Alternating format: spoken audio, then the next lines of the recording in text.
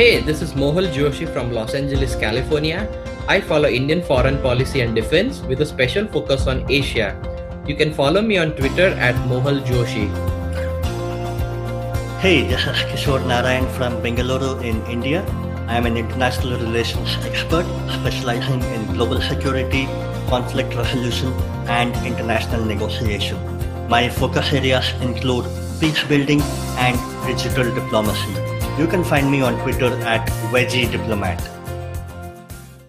Hello and welcome to episode 44 of India Rising, Strategic Affairs Conversations with Mohal and Kishore, a show in which we analyze the happenings from around the world and their impact on India. Today, we will be talking about the hottest topic in discussion right now around the world, and that is about the attack by Hamas on Israel and the subsequent counterattack by Israel on Hamas in Gaza. So, where did it all begin? It began with a coordinated attack by Hamas across various parts of Israel, primarily in South Israel. So, in the early hours of October 7, under the cover of a massive rocket barrage, and less than a day after Israel marked the somber 50th anniversary of the outbreak of the Yom Kippur War, hundreds of heavily armed Hamas fighters from the Gaza Strip penetrated Israel's border by land, air, and sea in the first invasion of its sovereign territory. Hamas executed a stunning military surprise, breaching the Israeli border in multiple ways and attacking more than 20 Israeli population centers and also military bases. Militants kidnapped dozens of Israelis, including children and the elderly, and captured military personnel. Israeli social media and news outlets filled with calls for help from families in the southern Israeli towns, which were occupied by Hamas, sheltering in their homes as armed terrorists went door to door. The failure of the Israel intelligence and preparedness is second only to that of the 1973. Now, the attacks via land, air, and via sea, plus the information war of gruesome videos of hostages and innocent civilians being executed or kidnapped, hogged the limelight across all news on that day. Now, as the news broke, there were global reactions, and expectedly along predefined lines. Now, Qatar officially sided with Hamas, calling Israel responsible for today's terror attack in Israel. In fact, Qatar gave an issued a statement on that very same day. Similarly, Indian Prime Minister Modi also tweeted that day, saying that he was deeply shocked by the news of terror attacks in Israel. Our thoughts and prayers are with the innocent victims and their families, and that India stands in solidarity with Israel at this difficult hour. Kingdom of Saudi Arabia on the same day also issued a statement saying that it was closely following the development of the unprecedented situation between a number of the Palestinian factions and the Israeli occupation forces, which had resulted in a high level of violence across several fronts. So, the global reaction, as I said, was along expected lines. Now, immediately after that, Israel uh, uh, arranged a hastily convened cabinet meeting. And at the end of that cabinet meeting, the government of Israel declared that it was entering a state of war against Hamas in Gaza. Now, as it did, it set a 24-hour deadline for all citizens in the northern part of Gaza to evacuate. In addition, Israel also shut off all electricity, water, fuel, and other goods that it supplied to Gaza on a regular basis. So, the stage was set for a major counterattack, and Hamas kind of stood their ground. Now, much of Hamas's strong position comes from the historical perspective of how it was able to upend not only Israel from Gaza, but also kind of push the Fatah or the Palestinian Authority or the Palestinian Liberation Organization away from Gaza and kind of hijack the Palestinian cause or the Gazan cause uh, through their terror means. So, in a way, once the Second Intifada was defeated, the then Israeli Prime Minister Ariel Sharon had taken a bold step by claiming that Israel would not only withdraw from the entire Gaza Strip and also put up a fence, hoping that it would leave the Palestinians there alone and that that kind of a measure would be reciprocated by the Gazan people. And we all know that it did not happen. In fact, in 2006, Hamas won elections in Gaza and soon consolidated its hold on the territory, pushing out Mahmoud Abbas's Fatah group. It saw the territory as a base from which it could prepare for a final clash with Israel and was soon accumulating weapons, including with Iranian help in rockets as well. So, in a way, we now had two power centers in Palestine, one in Gaza, headed by Hamas, and the other in the West Bank, in the Jordanian River West Bank, where Mahmoud Abbas's Fatah group was in power. And Israel um, kind of kept claiming that there were two power centers in Palestine. And even if we have to talk peace with Palestine, we don't know whom to talk with.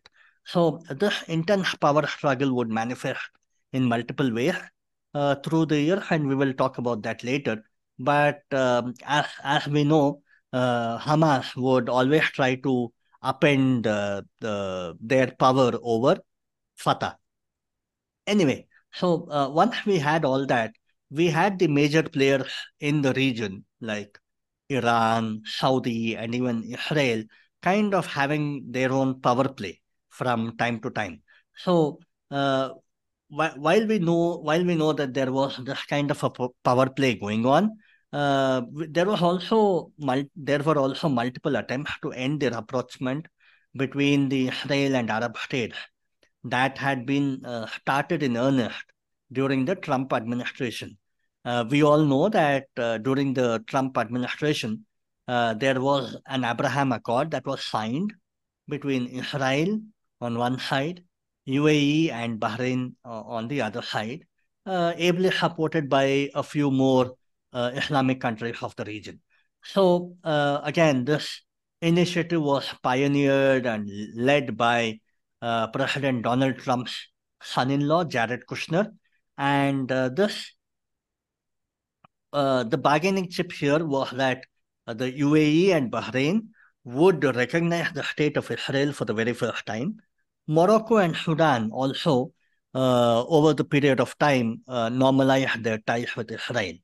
Now, this was kind of the first time that this was happening, that the Arab nations had recognized the state of Israel, acknowledged the existence of Israel. Until now, it had not happened simply because the Arab nations had cited that the treatment of Palestinians by Israel was a reason that they would not recognize the Jewish state. Now, with the Abraham Accords being signed, the Palestinians opposed the agreement, fearing that their cause would be ignored. Indeed, as part of the Abraham Accords, uh, Jared Kushner, also tried to provide some kind of a monetary relief for Palestinian projects.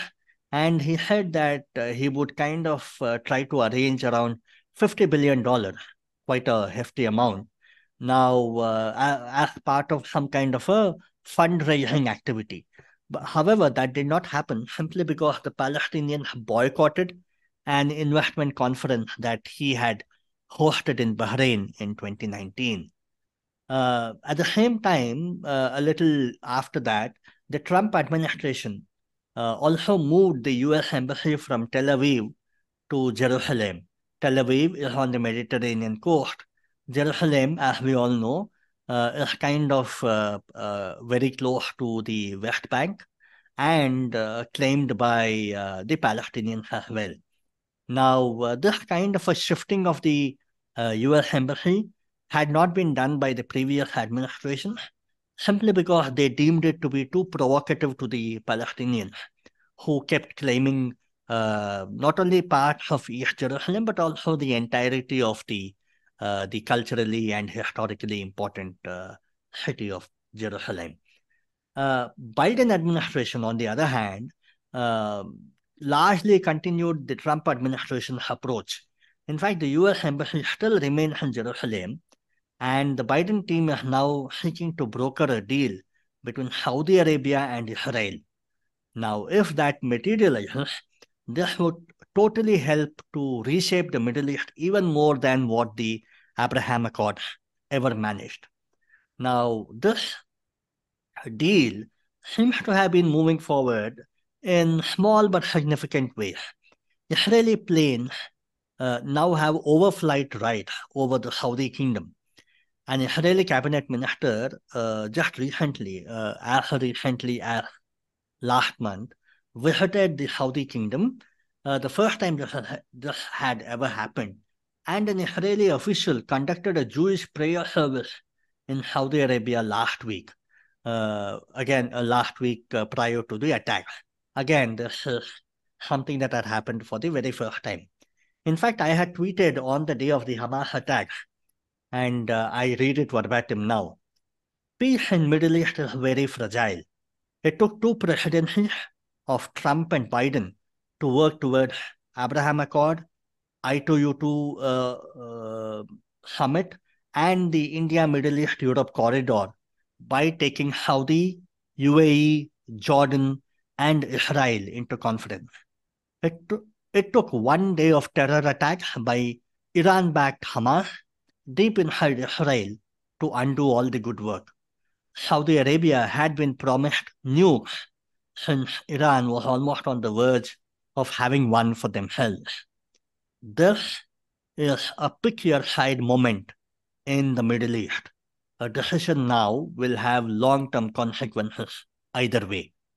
And that was what I had tweeted on that day. So, this is kind of a lengthy context background to what happened. Now, we'll delve into the military and security aspects. And Mohal, can you explain why Israel was kind of left flat-footed? They had no clue what was happening, and Yeah. essentially they were surprised. Yeah. So before I delve into that, I wanted to like expand on your thought on the the Iran, Saudi, Israel power play. So I think what had happened is that um, the Palestinians like had felt that they were being kind of left behind in this new world Yeah, where these new alliances were being stitched up. I mean, Israel thought that with its growing economy and its growing economic clout on the world stage, it can shape or forge new alliances and keep the history, I mean, the past, the history in the past, where geo-economics triumphs like political causes. But unfortunately, these events have proven that it's not easy to wish away the Palestinian cause, and it has come again to the forefront. So, geoeconomics does matter in today's highly interconnected, developing world, but there are also limitations to it. And I think the Palestinians were feeling like they were being sold down the river, probably by not being included as part of these discussions because there was not a lot of mention of Palestine. yes, And including, I think, recent statements by Saudis mentioned that they were like kind of on the back burner. So this would be like a proxy move by Iran to ensure that like these it torpedoes the efforts of these normalization of relationship between Israel and the part of the Middle East. Yeah, absolutely. I mean, in a way, while Palestine Authority rightly felt that they were being shortchanged here, and the fact that not only Bahrain but also UAE and Saudi were kind of taking a totally different path altogether. Iran, on the other hand, kind of kept upping the rhetoric, telling that we continue to stand for the Palestinians, we continue to fight for their cause. And I think this was an opportune moment for them to kind of do something big and also tell not only to Palestinians but also to the overall Muslim world at large to tell that we stand for Palestine nation and for the Palestine people, And and therefore did we Qatar are also the. do the same? Sorry to Uh, interrupt, but did Qatar also do the same, or they were just housing the Hamas they yeah, leadership? they just did that. I mean, I don't think they would have helped militarily, but definitely in other fronts they would have. So the point then is, who is the true representative of the Muslim community at large, global community, and that is where Iran tried to seize the moment for itself. Mohan? Yeah. Yeah, so moving on to your earlier question, sorry for digressing there. Like why was Israel surprised? Now it's kind of interesting that like just 8 days before, the US National Security Advisor Jake Sullivan said, and I quote, "The Middle East region is quieter today than it has been in 2 decades." Um, End quote. So it seems that not only the Israelis were caught unprepared, but even like the United States and I mean by extension the Five Eyes. I mean, I know like people are joking that like they were more interested in the so-called plumber like Niger and they had more information on the plumber versus the such a big terrorist attack. So Yeah. anyways, like jokes apart, so even like the previous week the Iranian supreme leader Ayatollah Ali uh, Khamenei said that quote, countries that make the gamble of normalization with Israel will lose, they're betting on a losing horse, end quote. So there were like some signs that like people hadn't paid attention to this.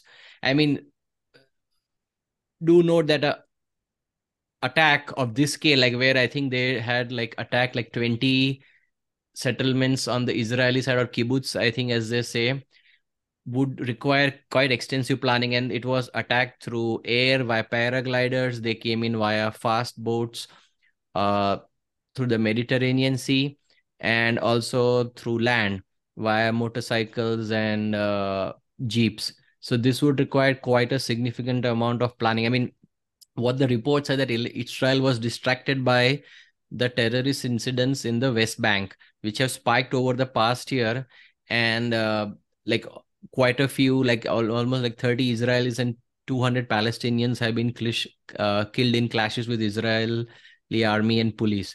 Now, violence has peaked in 2023. I think they're saying it's the deadliest year in like 80, almost 18 years with almost daily clashes. There have been eviction orders against Palestinian families, which have resulted in violent clashes at the Al Aqsa Mosque, which is like one of the holiest sites in Islam. The Israeli military also has escalated raids in refugee camps and battled the many of the terrorists. So this has quite the West Bank is quite active to say the least. Um, Another point is like Hamas seems to have like as per experts like gone completely old school in what I mean is like avoided electronic communication which could be monitored by Israel especially. So they might have broken down the various subcells to for all the task into various, and then maybe they might have done more word of mouth communication versus electronic, or maybe they are using encrypted devices which is beyond the reach of the Israeli intelligence sources. Also, the electronic systems on the border on which Israel had invested $1 billion, I mean, was rendered useless. I mean, a lot of the cameras and sensors did not help stopping these attacks, because like as you saw in some of the videos, there were like electronic sensors which the Palestinian drones dropped grenades and bombs and them disabled them, so they were kind of blind when the attack was going in. um, Another angle what they say is that Hamas gave the try to fool the Israelis by trying to not fight. I mean, they Hamas has been pretty quiet over the last couple of years, so they're using a tactic to mislead the Israelis by giving an impression that they wanted more for the betterment of Gaza, and they were not interested in they were not ready for a fight.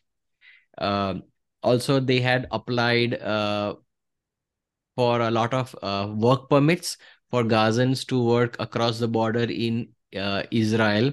I mean, the restraint shown by Hamas, I mean, it did draw public criticism from supporters, built an impression that Hamas had more economic concerns and not a war on its mind.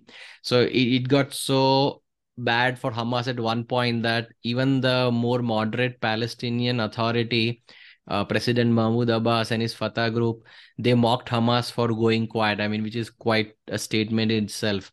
So, like in one Fatah statement in published in last June, the group accused Hamas leaders of fleeing to Arab capitals to live in the luxurious hotels and villas and leaving their people behind in poverty in Gaza. Now, Israel had like long prided itself to infiltrate and monitor these terrorist groups, but uh, so like Hamas did make a lot of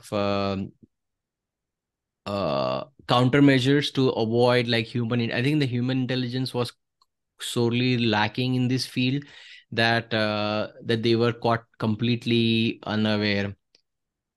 I mean, they use quite a bit of resources. I mean, the first move, as you said, was firing a lot of rockets, and it was also coincided with incursions with fighters who flew hand gliders or motorized paragliders. They also they use bulldozers to storm down an electric monitoring fence. So Mhm. they breached the fence in multiple places, and the fighters poured out of these breaches on motorbikes. So it was like very old school methods of just um running down. And then also the commando unit, they attacked some of their Israeli army headquarters and jammed its communication. So there was a lot of chaos. I think some reports say that the Israeli units took almost 3 to 4 hours until like almost noon. Many of them were paralyzed and they weren't able to help the citizens who were Yeah. desperately calling for help. Also, like there are reports, I mean, this is unconfirmed, that senior intelligence officials in Egypt had warned Israel of something big was happening from Gaza. But I think Israel focused on the West Bank and downplayed the Gaza situation. I mean, um there are also reports that Israel might have gotten too confident in its technological sophistication that it got lulled into a false sense of security. Um, I think one of the things was like Andrew Exum in one of the articles in I believe the Atlantic, he says like that Israel has an excellent air force, special ops, but it's like conventional units is made lot of large. I'm paraphrasing here, made up of conscripts which are neither well trained or nor well disciplined by American standards. So basically he means to say that the conscript militaries, they always have changing of there's always change because they're like people who are coming in and coming out. So the turnover is too high to bring develop proficiency in like many military tasks. And also a lot of these conventional forces were deployed in the West Bank, fighting the daily incidents of rioting and terrorism, and they lightly guarded the Gaza border. Now, the Gaza border was Yeah. an electronic monitored fence, so it lulled them into a false sense of security that they don't need enough deployment at the Gaza border versus West Bank, which was technically more hot and active. So some of the deployments moved to West Bank, which kind of gave like the terrorists a free run when they entered. Uh, the southern part of Israel. Now there will be like a lot of investigations as to what happened and why they were like missed. Why was there not enough human intelligence? Why did the electronic counter espionage fail? I mean, some people say that basically there's never, it was just like a, I mean, they're calling it Israel's 9/11, where there is a failure of imagination, that the signs were there but they failed to connect the dots, just like the 9/11 commission said there was a failure of imagination to connect the dots. I mean, the pieces of intelligence was there, but they weren't able to connect it all together. So, and then the last report that we just read was the Axios had an article that Israeli intelligence did finally see some signs of Hamas activity in Gaza the night before the attack. And there were some consultations to see whether they should forward deploy or change the deployment. But by the time they decided to move, it was like too late. They did move little some forces, but it wasn't enough. And uh, this lack of preparation, the lack of counter resilience, the lack of imagination all came to bite back Israel very heavily in the end. So I think there will be a lot of soul searching in the Israeli defense community. I mean Mossad. I mean, if you look at all the literature out there, or if you see any movies or TV shows, or like the Fada, like the series, like they have gained a sort of mythical status in terms of like they're the best in the world, they're the top of the top, the creme de la creme in like counterintelligence espionage, and this would be like a big blot on their record, and this will bring them down to earth, like kind of in a some way, shape, or form, that even they are prone to making mistakes. But yeah, I mean, this would be, I think that's because I mean, like over 1,000 people dead and the attacks in 20 different places means that it has to be like a lot of signals being missed. It just can't be like, I mean, a lone wolf attack is pretty hard to predict, and you cannot, but when you are such a large group of attackers, then there has to be some kind of communication back and forth. So there has to be a lot of dots being not connected and missed, and they would have to revamp their security and intelligence too. And there'll also be lessons learned, which I'll come to later for like the Indian situation. So Kishore. Yeah, I think, yeah, you hit the nail on the head where you pointed out that the aura built around the Mm-hmm. Yeah. Israeli counter-intelligence capabilities came crashing down. In Mm-hmm. fact, one picture that will remain with me for a long, long time is how when these attacks were happening and how the Hamas terrorists were busy taking down one defense base Mm-hmm. at a different defense base. The Israelis Mm-hmm. were busy trying to shift their fighter jets away to safer location. Yeah. So it kind of uh, epitomized the chaos around that day, that moment, that day. Mm-hmm. Nobody seemed to be in control. Nobody seemed to be uh, in the know of what was really happening. Anyway, so now we can actually look at why all this happened, and one major reason why it happened.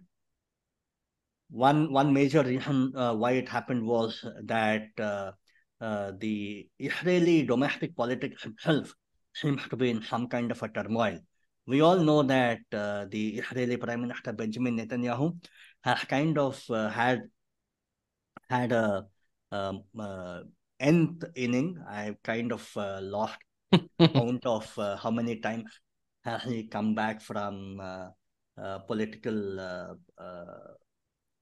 Sanyas, and this time around, I think he is now uh, again leading a multi-party coalition, a center-right coalition, and to avoid getting arrested, to avoid getting being put behind bars, he is somehow trying to do some kind of judicial reform, and that has not gone down well with the average Israeli on the street, and therefore the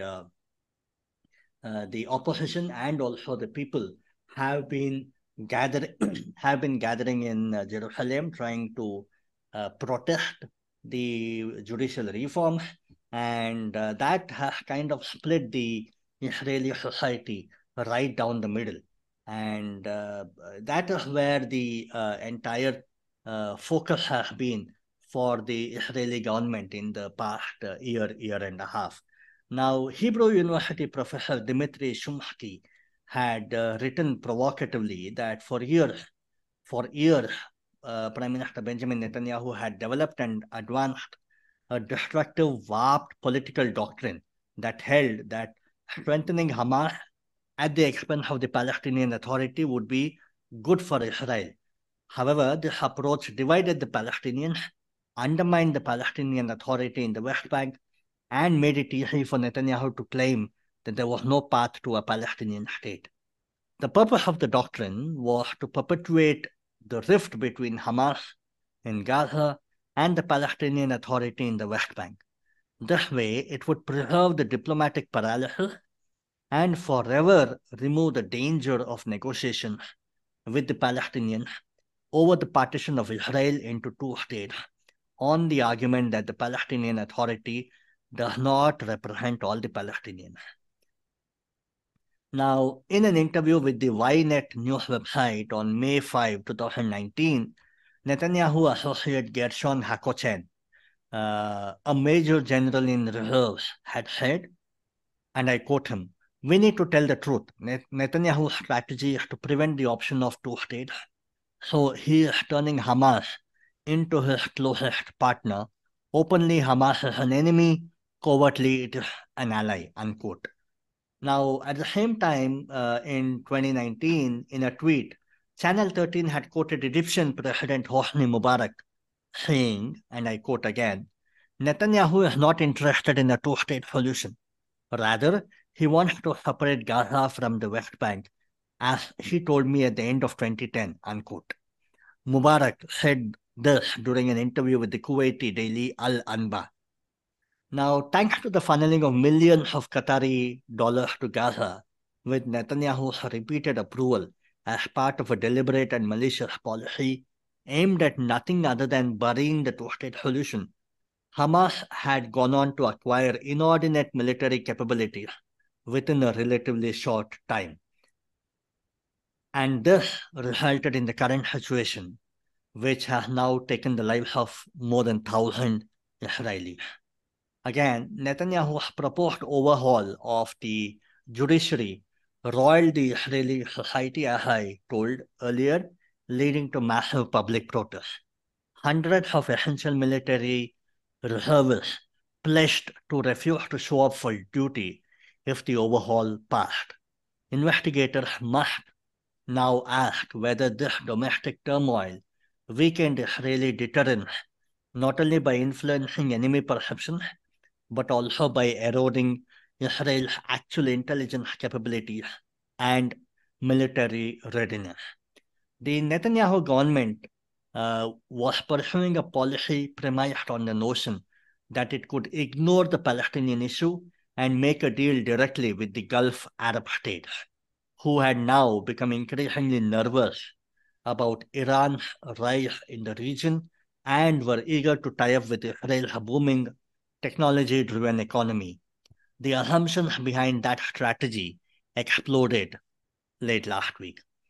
So now, could this be a strategic move by Hamas aimed to tell the international community that we alone decide for Palestine? Now, that is a real possibility. At the end of the day, while it is true that the Palestinian Authority is the legitimate representative of the Palestinian people, the Palestinian Authority's influence has always been limited compared with that of Hamas. It is the unfortunate reality that in the failed states of this part of the world, illegitimate armed representatives like Hamas, Hezbollah in Lebanon, or the Houthis in Yemen will always have the upper hand. Meanwhile, the Palestinian Authority has no choice but to support Hamas in order to avoid further internal Palestinian friction. Therefore, it can only be perceived as even weaker globally. However, here are the cons of Hamas's most recent adventure. It gives Netanyahu a way out of his internal political turmoil at a rare moment when even members of their own Israeli military were opposing him. Now it is a full-scale war to protect Israel and rescue the kidnapped soldiers and civilians. So it is now a case of all hands on deck.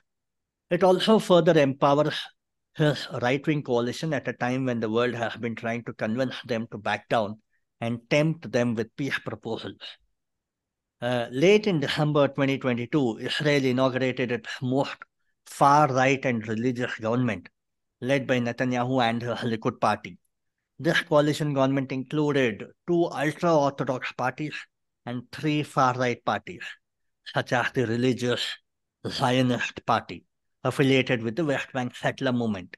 Netanyahu made various concessions to secure a governing majority, drawing criticism for prioritizing the expansion of Israeli settlements in the West Bank, which now undermines the prospects for a two-state solution. Iran appears to be engaged in a three-stage process. A. Weaken Fatah. B. Providing an alternate model for Palestinian action. And C. Pushing Hamas forward as an organization that can ultimately become become the principal representative of the Palestinian people. So, what Hamas gains will be a loss to Fatah, which finds itself more and more beleaguered from all sides. And it's difficult to see how Fatah will now emerge from this predicament, especially if Palestinian elections are eventually held again. Okay, so that is about the domestic political compulsion within Israel that may have contributed to the situation that we see today. But more importantly for us, let's also look at it from an Indian perspective, from an Indian angle, and see how we can learn our lessons from what happened out there in Israel. Mohal, you want to elaborate on that now? Yeah, so post these events, the Director General of the NSG, M.A. Ganpati, was asked about the events in Israel. So he emphasized the importance of human element and the skilled personnel in counter-terrorism efforts. He also said that in wake of the terror attack in Israel, India needs to have a crisis management response framework at the national level on extreme terrorist scenarios. He said that despite the technological advancements, it is man and the weapon which makes the final difference. I think this is something we also brought up that, I mean, see, Israel built up $1 billion fence, right, with a lot of Yeah. electronic surveillance.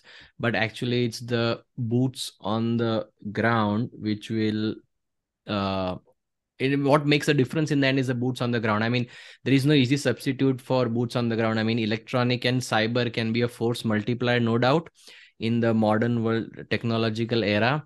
But in absence, I mean, you are asking for like trouble. I mean, as you see in Israel, $1 billion fence, which was lightly manned, was destroyed by a bulldozer within minutes, creating a gap through which the Hamas fighters poured into southern Israel. As I said earlier, the electronic surveillance posts were disabled via bombs and grenades released by drones, so hampering the visibility. So if you like, I mean, there's never like a apples to apples comparison to the Indian scenario, but let's say like, I mean, in Jammu and Kashmir, I mean, which has seen a prolonged stretch of normalcy post the revocation of Article 370. Now, direct rule from center like Delhi with JNK being now branded as a union territory, or sorry, as a converted as a union territory, has led in many cases strict action against like folks who didn't desire normalcy in the state and who were like not wanting normalcy, and they always wanted to have agitation and riots and trouble in the valley. So these people have been put under control now, but this peace should not lull the security forces into a false sense of security, and we always have to keep our eyes out and the guard up. I mean, with national elections coming up in 6 months time in India, it is not beyond the realm of possibility that Pakistan might provoke India with some sort of spectacular terrorist attack. I mean, one just has to look at the just before, like couple of months before the last general election in 2019, we had the Pulwama tragedy where like Mm-hmm. 50 plus CRPF jawans lost their lives in a vehicle-based suicide bombing. So these just bring up challenges that uh, we have to be cognizant of. Also, I think as Andrew Exum said, like lot of the some of the issues, obviously such a large failure is a combination of multiple factors. One was the conscripts. So they don't have a like a all volunteer force. I mean, because Israel has a very small population, but like India in comparison has a much larger population. Now we have this Agniveer scheme because it is to Mm. reduce the the pension bill and the expenses of the salaries, because the it's growing exponentially post OROP. So to keep it in, to have more money left over for like capex expenditure, maybe they introduce the Agniveer scheme where soldiers will serve for like 4 years, and then they a certain percent, I was forget, like I think it's 25-50% will retire and the rest will remain in the army.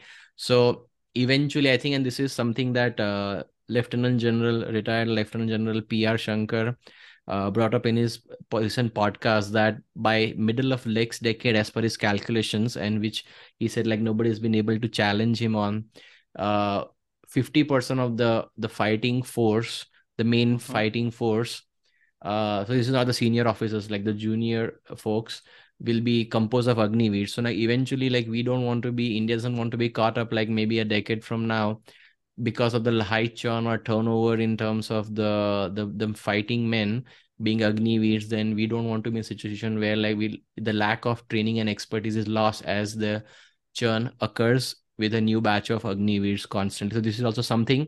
I mean, it's not a short term thing, but over the years we don't want to be like have a high percentage of I wouldn't say conscript force, but a churning force, you know. So that's Yeah. another point. Now, coming to the political angle, I mean, Prime Minister Modi has strongly condemned the terror attacks and made it clear that India stands in solidarity with Israel. Mm. Now, but the in contrast, the Congress Working Committee, the Indian National Congress Committee, I mean, expressed its quote dismay and anguish unquote over the war and underlined its support for the Palestinian people's right to land and self-government and to live with dignity and respect, end quote. So now, see, like recently in the last podcast, we had praised the Congress Party, which has been a lot of criticism Mm. from BJP and many folks about its foreign policy, which is kind of perplexing at times, like where they take like strange stands, and they were at least in unison pushing back against Justin Trudeau and the soft support for Khalistanis, like which we praised the Congress Party for. But again, this is like maybe that was the outlier, and this is like reversion to the mean, where again they didn't harshly criticize Hamas for the terrorist attacks, where like over 1,000 people lost their lives, and it was more about Palestinian causes. I mean, this could very well be a statement from, let's say, a Middle Eastern country versus like the main opposition party in India, which is kind of contrasting to the other political parties in the West, you know.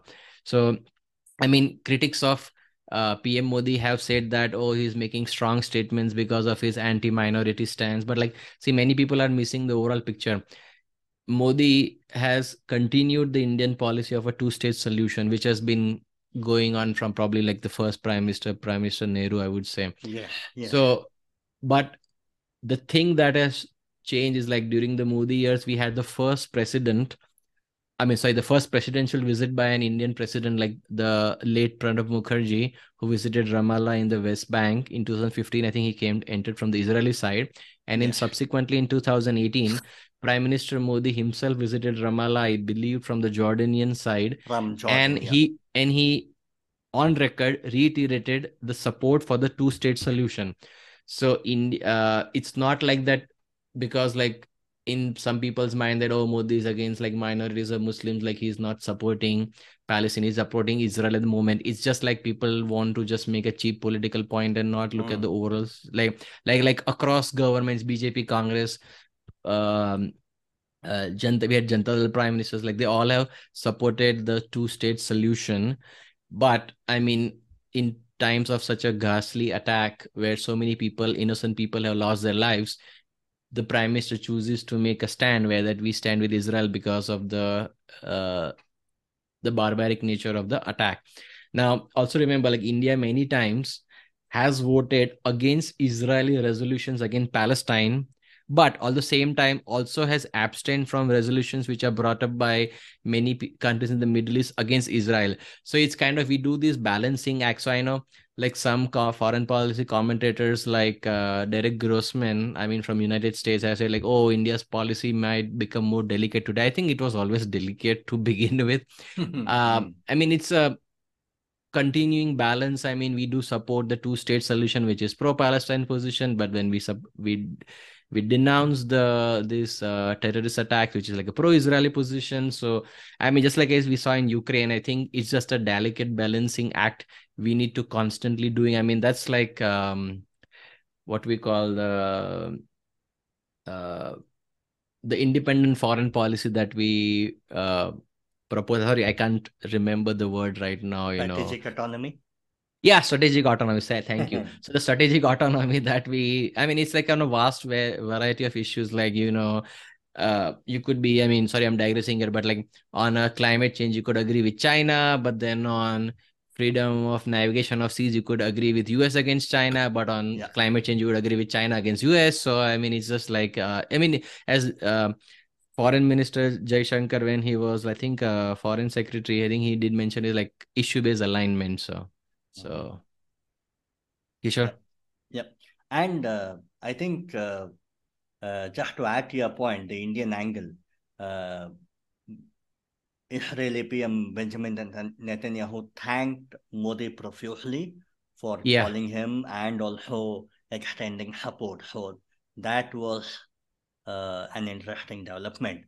Now, the other point was I totally agree with you when Congress kind of missed the crux of the context, telling not condemning the terror attack. I think that was something that they should have done. Uh, it's okay to stand with reiterating your stand for an independent Palestine, which time and again always gets the limelight. But I think this was not the time for that. I think this was more a time to Mm-hmm. denounce the terror attack, and I think Congress missed a trick there. But anyway, we'll leave it there.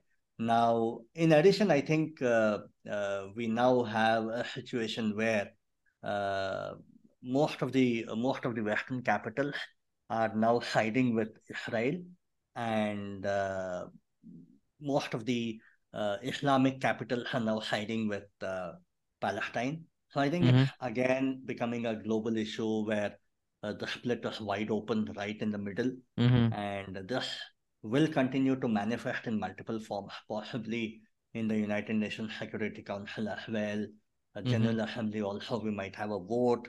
So I think all that will happen. There might be some kind of arm twisting the Israelis to stop their invasion of Gaza. So I think all that will happen.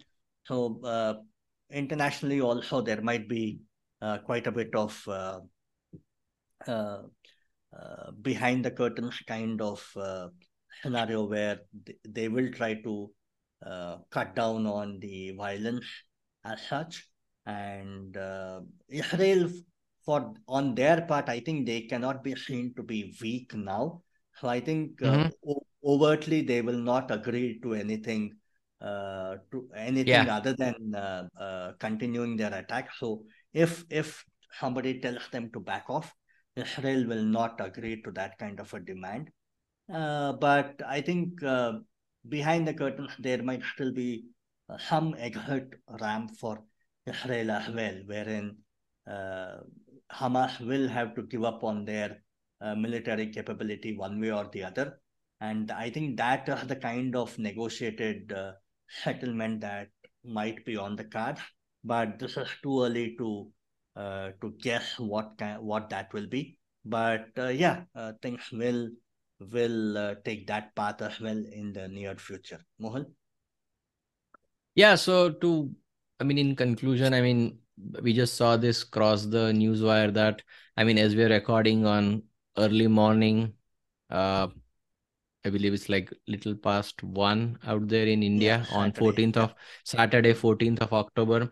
Israeli Prime Minister Netanyahu says that Israel's counteroffensive in Gaza is, quote, only the beginning, end quote. Mm. Mm. So, I mean, it's like a fast moving events. I mean, as we record, by the time you listeners listen to it, things might have moved along, but this is the latest on early morning on Saturday, October 14th. So, see, this violence is like bound to continue as Israel will look to take revenge on what was the worst day of killings of Jews since World War II, which is Yes. like quite something in that. I mean, it's almost certain at this point that Gaza is bound to be flattened quite a bit with Israeli airstrikes. I mean, they already asked the northern part to vacate, which is kind of uh, really hard on the citizens because I mean Gaza is just like 365 square kilometers now.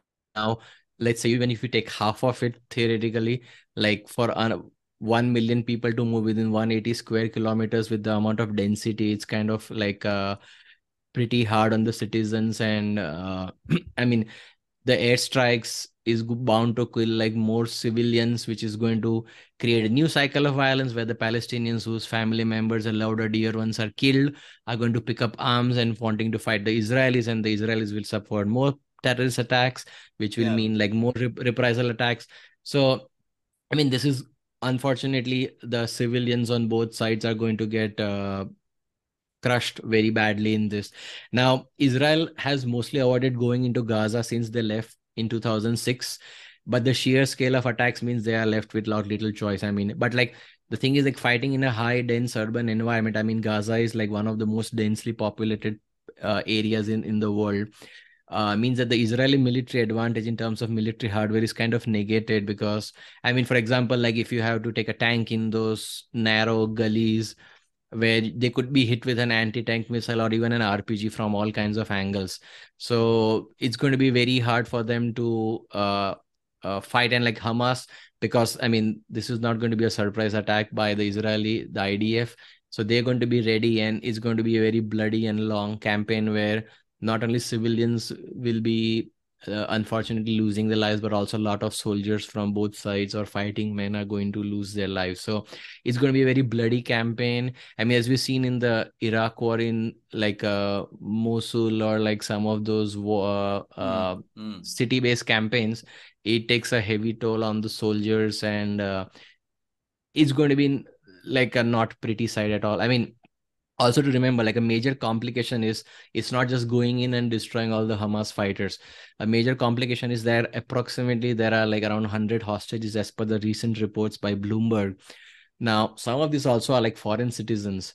So, I mean, these are bound to be used as human shields by Hamas. But the problem is, let's say, if there was a foreign citizen like a US, and if Israeli strike or attack kills one of the foreign citizens, it creates like complications in relations of Israel with, let's say, a Western country. Yep. So, it is going to be like very tricky that while trying to kill Hamas, like you might accidentally even kill like hostages, which might be innocent women and children, unfortunately. Now, a prisoner exchange also is going to be hard because if you remember, like in I mean, if you go back in history, like Gilad Shalit, an IDF soldier who was kidnapped in 2006, after 5 long years in captivity, he was exchanged for like 1,000 Palestinian prisoners. So like 1 for 1,000 was exchanged.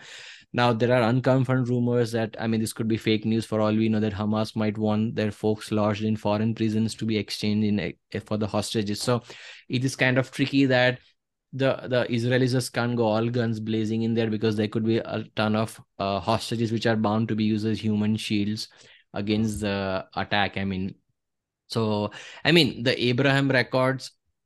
So moving on to the Abraham Accords, now they had shown some promise that there was a possibility that we could move beyond this never-ending cycle of clashes between Israel and Palestine. But I mean, this attack has undone years of hard diplomatic work, and it will take some time before both sides, the Israelis and the Middle Eastern powers, can come back to the table. The solution, even if it's, I mean, it's like next to impossible in this time and day after this ghastly attacks, has to be say a political one, not a military. I mean, Israel could use all its military forces on Palestine, and still you're not going to eliminate all the Hamas or the Islamic Jihad terrorists out there, and vice versa. however hard Hamas and all the terrorist groups try, like Israel is not going to cease to exist, which is one of their demand of them. Now, back in the 90s, late 90s, both sides were close to a settlement, but some thorny issues remain with like the status of Jerusalem. So eventually, I think if they want to resolve it and stop this endless cycle of fighting, there has to be some give and take on both sides for a final settlement. Now, Netanyahu's present government, due to the it including members of the far right, have turned to a hard right in terms of politics. I mean, Mm, they have expanded the settlements in the West Bank, true. which has been a constant source of resentment with the Palestinians. So, like, Netanyahu tried to push for a de facto one state solution by giving an implicit support to Hamas to weaken the Palestinian Authority in the West Bank. But I think it's kind of spectacularly backfired on him. Now, the question is whether he will take the fall as Golda Meir did post the failure to prepare for the 1973 Yom Kippur, where only time will tell. I mean, he's literally, like, as I say, like a cat. He has like more lives than a cat, like who has 9 lives. So, but with the question is, even with the splintering of the political leadership Palestinian between Hamas in Gaza and Palestinian Authority in the West Bank, even if let's say negotiations were held like not anytime soon, but like in the distant future, I mean, Israel wouldn't even know whom to negotiate with because there's two Yeah. separate entities. So it is kind of next to impossible that so like even like Netanyahu pushing the envelope has like backfired on him. And I mean there has to be some kind of a resolution eventually. But let's see. I mean the immediate future looks like bleak on both sides for like civilians and everybody involved. Kishore? Yeah. Yeah. Yeah, one last dimension that I quickly wanted to talk about how this will manifest across the world capital. Like, for example, France now saying that Hamas, categorically saying that Hamas is a terror organization and you cannot be seen as supporting them. However, there were large rallies taken out in Paris. So I think, in a way, these were reminiscent of the post Charlie Hebdo protest that we saw in Paris. So I think what we saw in Israel and in Gaza can now easily spill over across the region and also possibly to other parts of the world as well. Yes, you rightly pointed out that this looked like a 9/11 moment for Israel. Now, just like how President George Bush said famously that day, categorically, that you're either with us or with the terrorists, Israel also will want to make similar statements. You're either with us or with the terrorists. Now, that will hardly leave any room for any nuanced positions, and that is where things can go awry when there are any attempts for negotiated settlement. I think also all these countries around, they will try to urge Palestine, Palestinians and the Israelis to stop violence of all forms and try to get to the negotiation table. But Israel, I think, is currently no mood to do that. So yeah, let's see how things pan out. And I mean, I just saw this cross the news where that sources with knowledge have told a report that the US has urged Israel to delay its ground operations in Gaza until safe passage for Palestinians can be secured.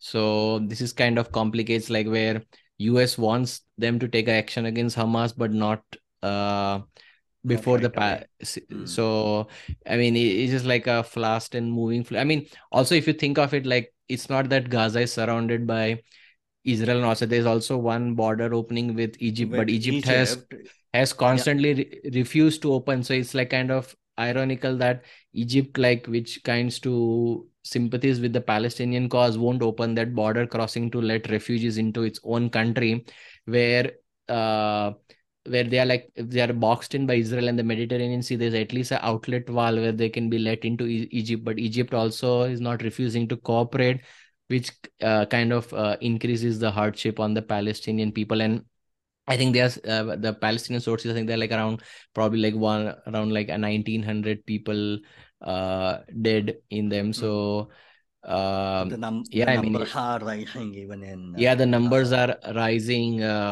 I mean even in the Gaza, and like it's bound to go up as, and now US has thrown this wrench in the Israeli plans. And then also we haven't talked. I mean we did talk about the hostages, but I don't know how the hostages will figure into this. And there's so Mm. many different countries, so many people might want to secure their hostages before the Israelis launch the attack. So it's kind of very fluid and ever-changing situation, and we'll have to see in the days to come how it all pans out.